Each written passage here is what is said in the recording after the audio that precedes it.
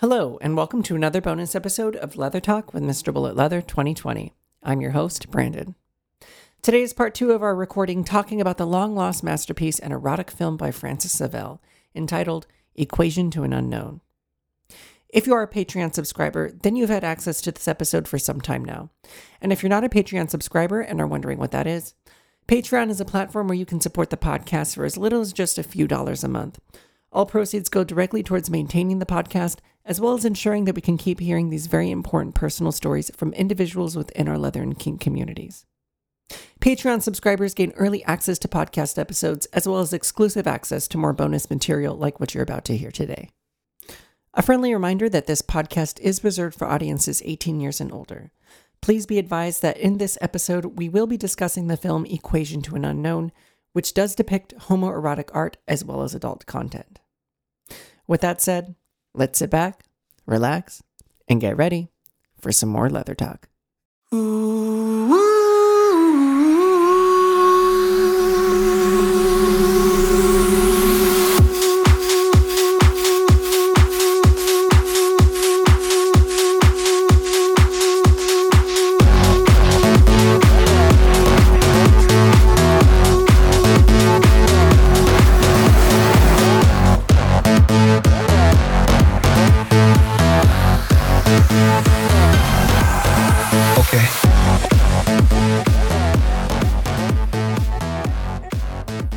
Okay, so we are back for part 2 of our gay homosexual conversation.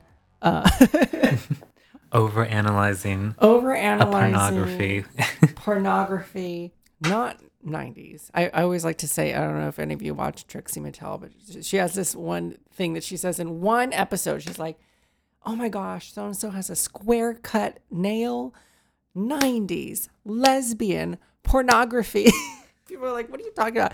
No, this is not 90s lesbian pornography. This is French, 80s, homosexual pornography.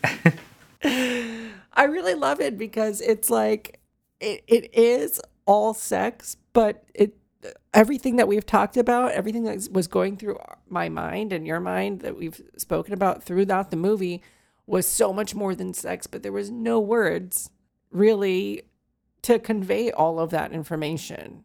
So last time we left off at, what was it, the docks, right? The bar and the bathroom. Where do we go after that? So after that sexual encounter, the protagonist drives off on his motorcycle.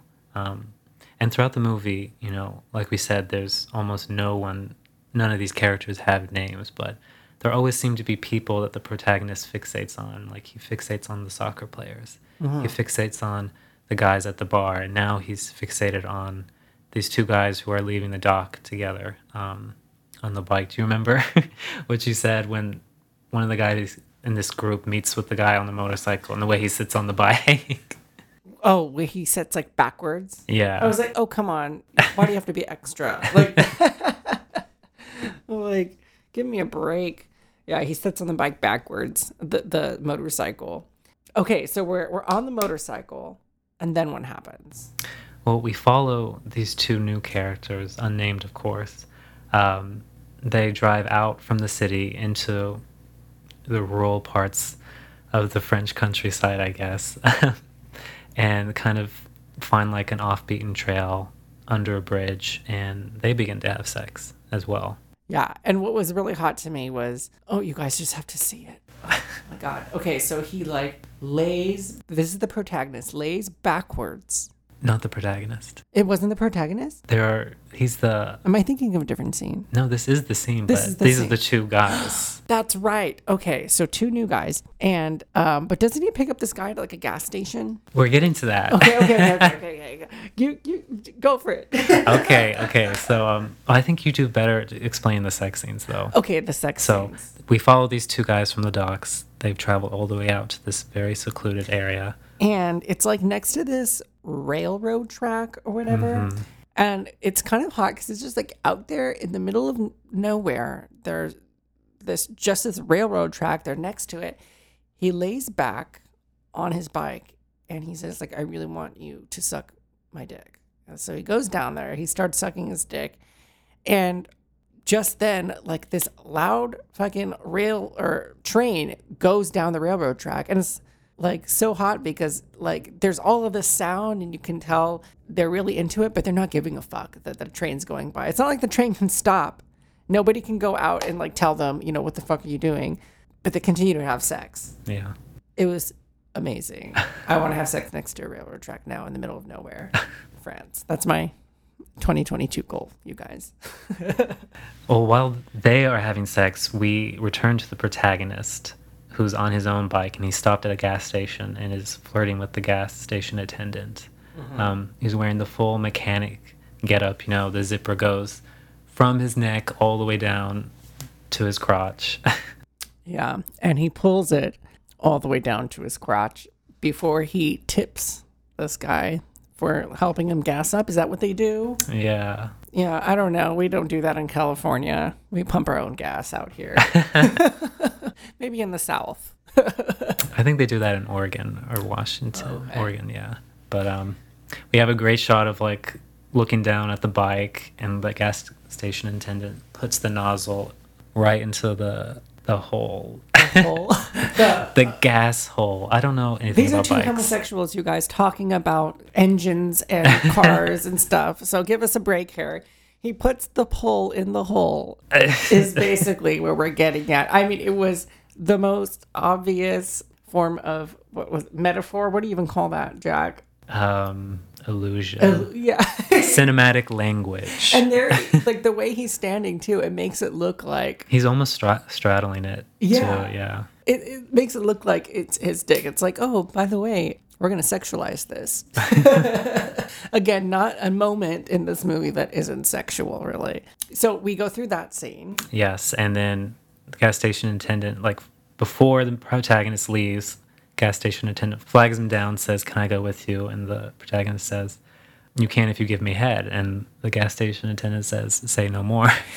This is the long lost kind of reality of gay cruising that I feel like I missed out on. Like, this is why I always say, like, I feel like I was a gay man in the 70s, like in past life, because I look at scenes like this or fantasize about them or read about them or see them in a film like this, and it makes me have like a feeling of nostalgia, or at least the feeling that me as a gay individual is a part of some sort of legacy, and this is where we came from, kind of thing. And I can't help but look at that and not just fantasize about it from a sexual standpoint, but also long to be a part of the gay world in a time where a lot of things like this went unspoken. And I know a lot of baggage came with that, right? Like, obviously we had AIDS, we had homophobia, we had violence, you know, against homosexuals and a lot of stuff, but it is like reminiscent of a time that is no longer, you know? And we get another hint of that world where the protagonist asks the mechanic, you know, where's a good spot we can go to? And mechanic says, "I know just the spot." And it turns out to be the exact same spot that the two previous men who we had followed from the dock are having sex. And they end up all meeting together. I imagine that happened a lot back in the day. There were only so many cruising spots. Yeah. And I will point out, like they went to go drive under a bridge, right? Mm-hmm. The movie, the opening scene starts under a bridge as well. Yeah. I don't know if you caught that.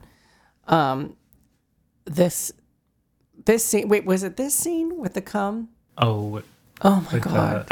Oh my God, you guys. Yes. I'm not a cum whore or a cum slut or anything. I'm not into like cum typically, but this was hot. He was like on his knees getting sucked off under this bridge.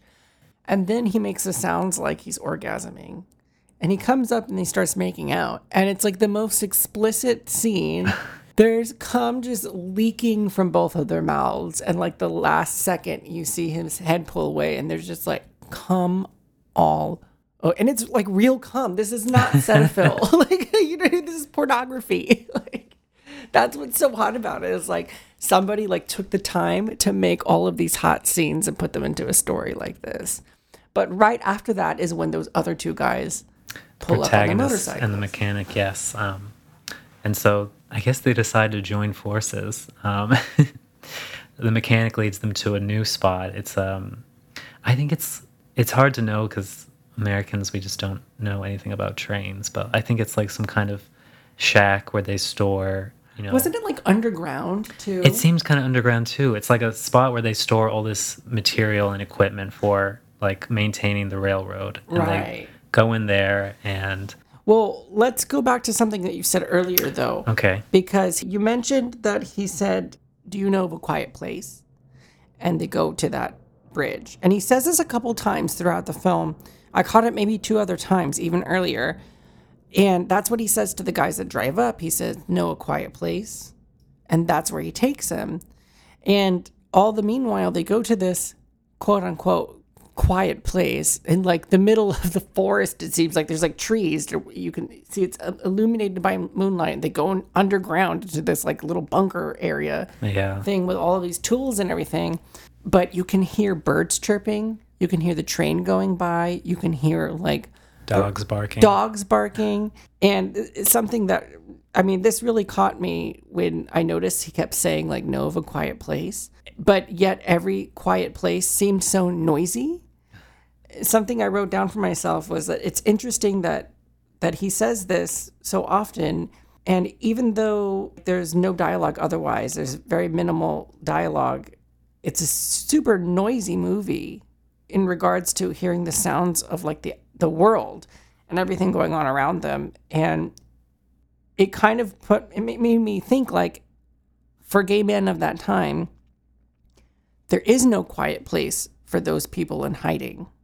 Like even in the sex scenes where you hear like the loud sounds of what's going outside, if you're constantly on your toes, trying not to be discovered, trying to have these sexual experiences, there is no quiet place. There's no rest for the wicked, as they always say.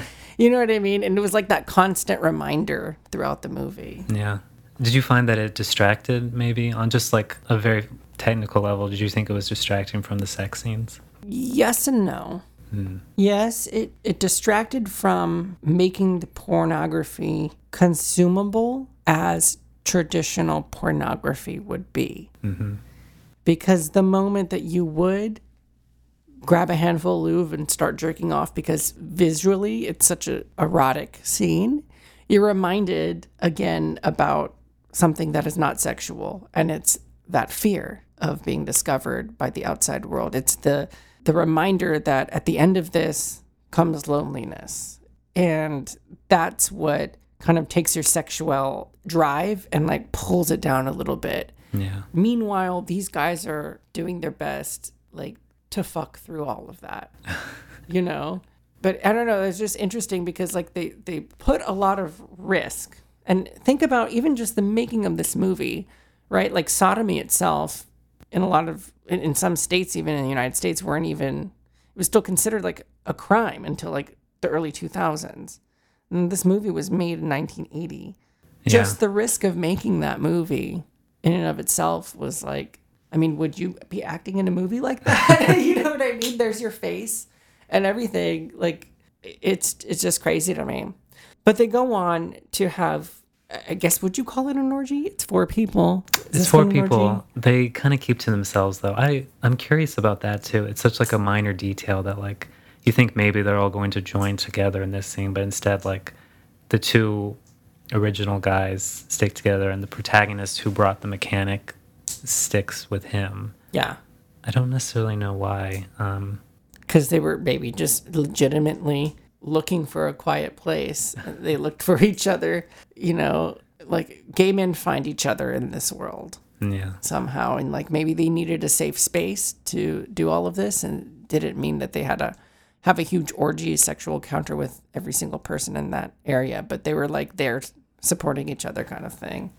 I mean, I obviously don't know, but I'm sure there's a whole understood, set of rules, etiquette on how you interact with each other and how you communicate too, especially if all the spaces that you go and you utilize for these kinds of encounters, there's only so many, so you're bound to run into other people as well. And you know what's something I wrote down here that I was just reminded of? All the spaces that they have sex in were like very empty. like not just physically, but just like emotionally, it was empty. Like the locker room, empty. The fucking bedroom, very empty. There was like nothing in there besides a bed Right. and like ironically a statue of the Virgin Mary. Yeah, Later found by out. like a mirror. Yeah, and like a mirror. And like now we're in this closed off area, like a tool shed type thing in the middle of nowhere. Like you said, a bunker. That's so isolated and Yeah. empty of a space. I can't imagine anything more.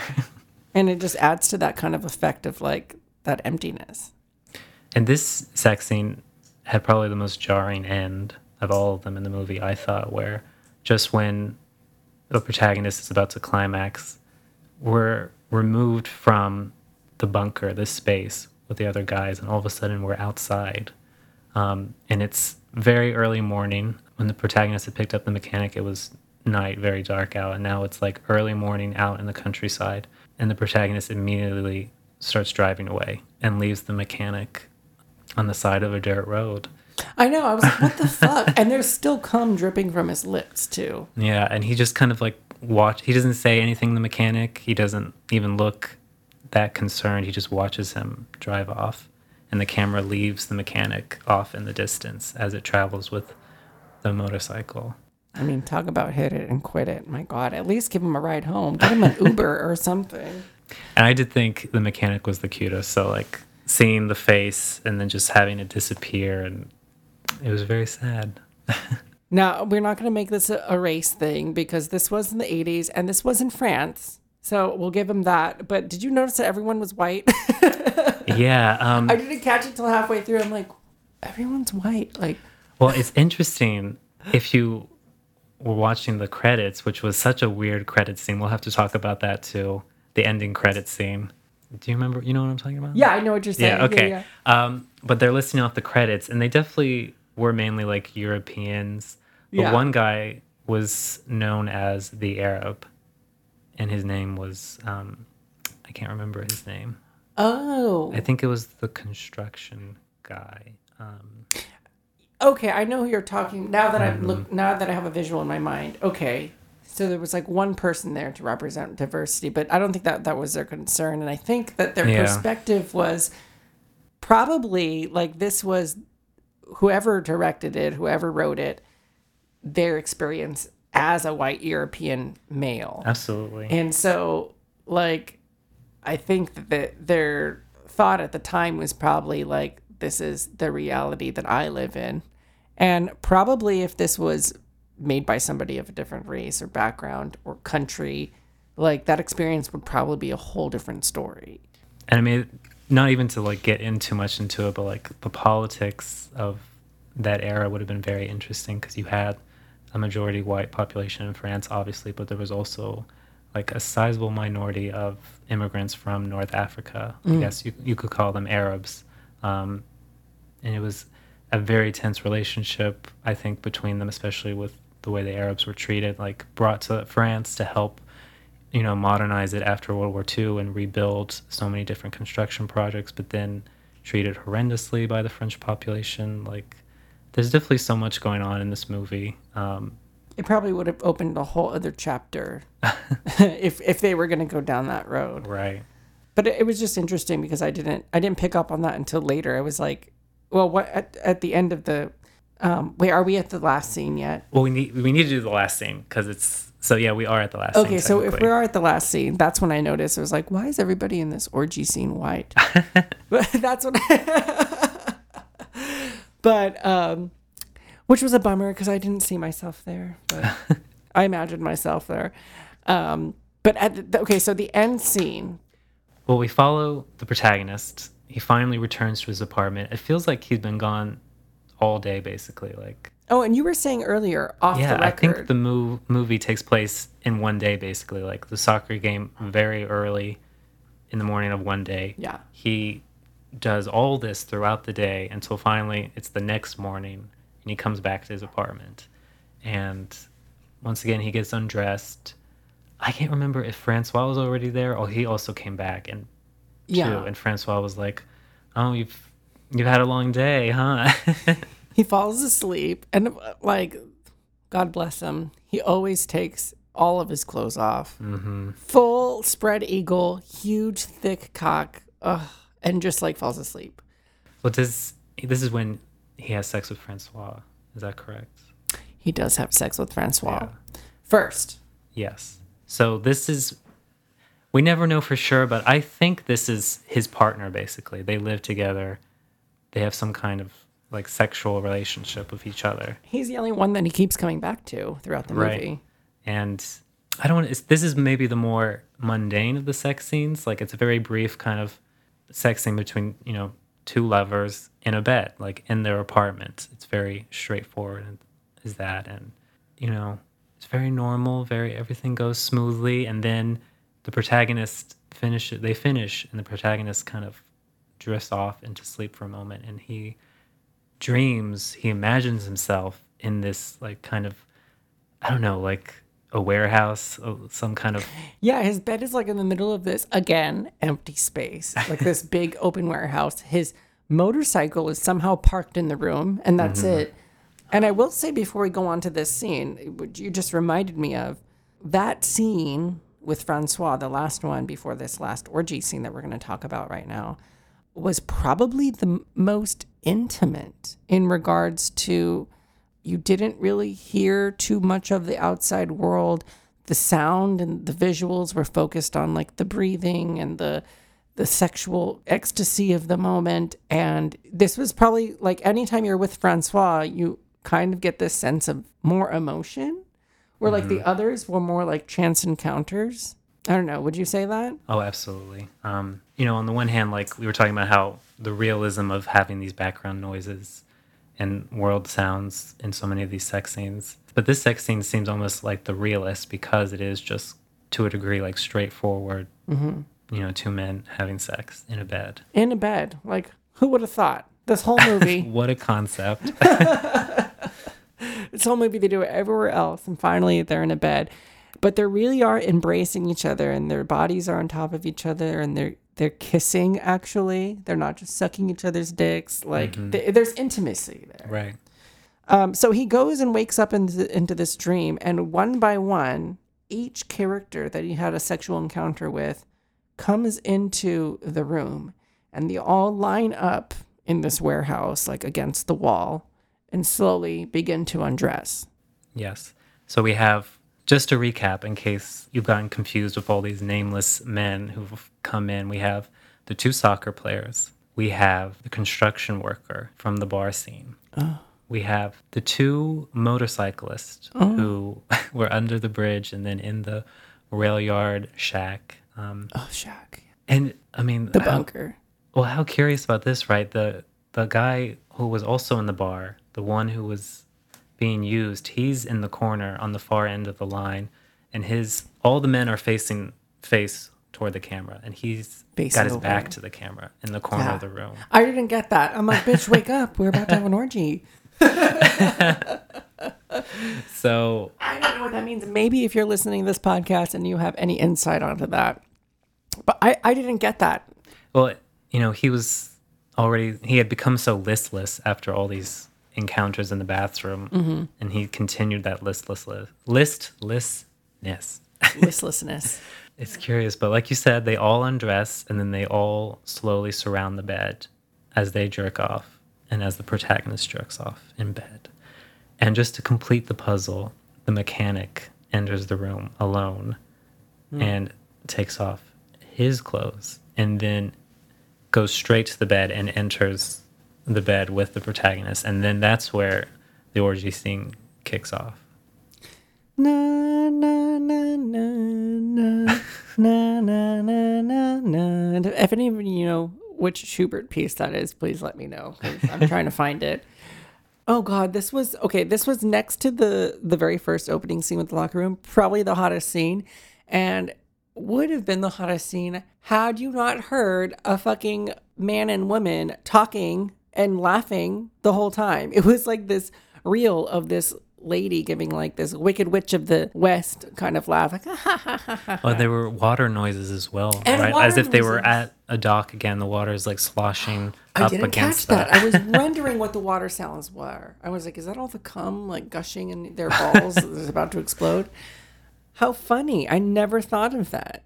Wow. Yeah. So it's being backtracked by this, like these water gushing sounds and like this couple talking. And something that the video essay said was that during that last scene, that his interpretation was that it was a straight couple speaking and laughing and almost mocking. Yeah.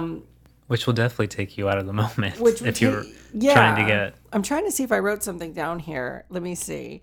No, I didn't write anything down, but what he said was it was almost as if it was an anticipation of what was going to happen next, and like a mocking of like, well, just like a mocking of the gay community and the suffering and the horror that they were about to go through, kind of thing.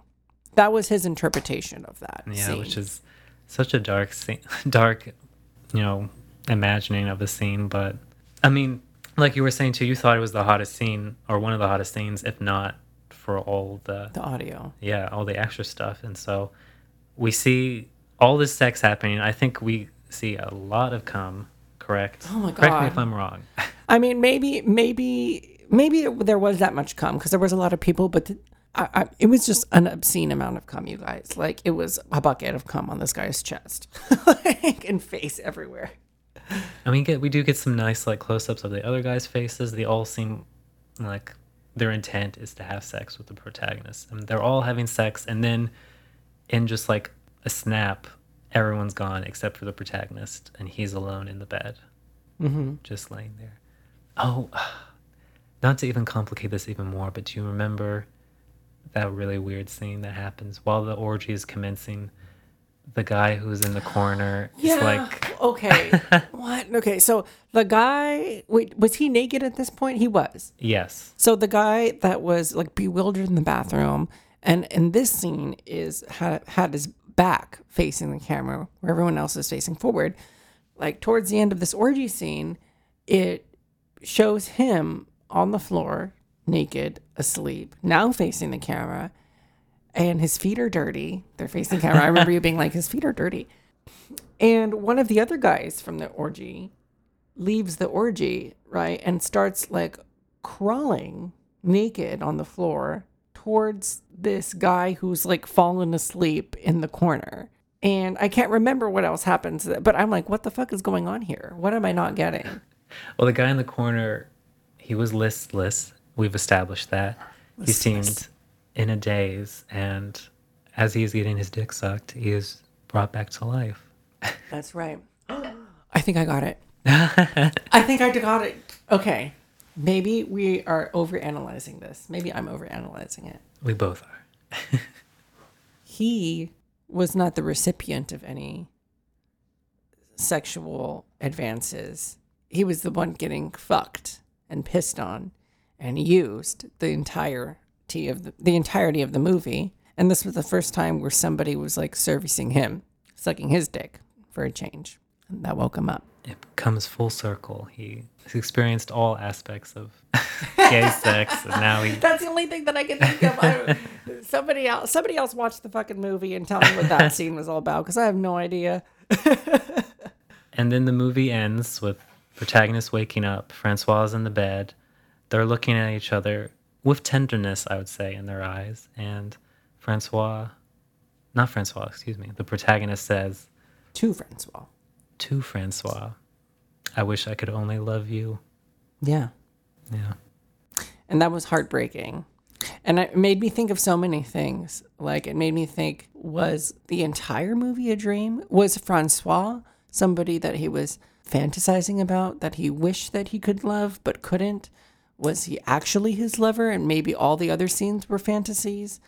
Or was it that he was having all of these chance encounters and that's the only way that he can really live out his sexual life as a gay man, to do it all in secret, and he wished he could be with this man in terms of like, you know, being married to him or being his life partner, but knew that he couldn't because of the time and just the world as it was at that moment. So there's all these different, it's just like very open-ended to me. Like Yeah. what do those words mean, you know? And I mean, just to think about the title of this movie still, Equation to an Unknown, it's such like a heavy, it's a weird thing to say. It's a weird like title of a movie to say, especially for a pornography, but like if I'm grasping at straws, tell me. But I feel like regardless of whether these sex scenes and these guys were real or not, to the protagonist it was real. His passion and his desire was always real. But at the same time, there's still so many unknown factors. Like, what if he hadn't left the mechanic out there?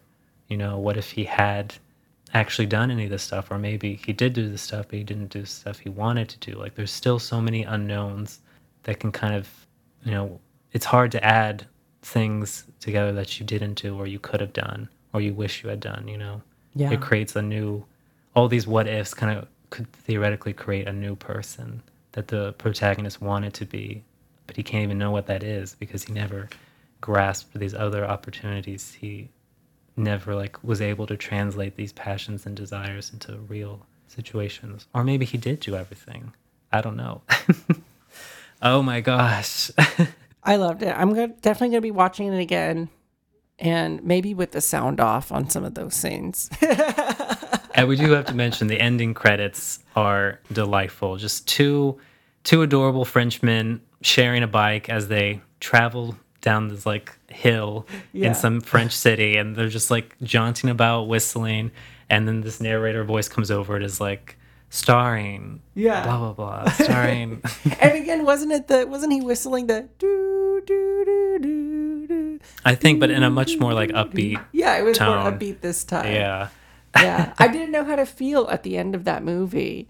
Mind you, we had also just like drank old fashions throughout the movie too, but I was just like sitting there dumbfounded, like I can't tell if I'm horny or sad or intrigued, or like it was just so many things.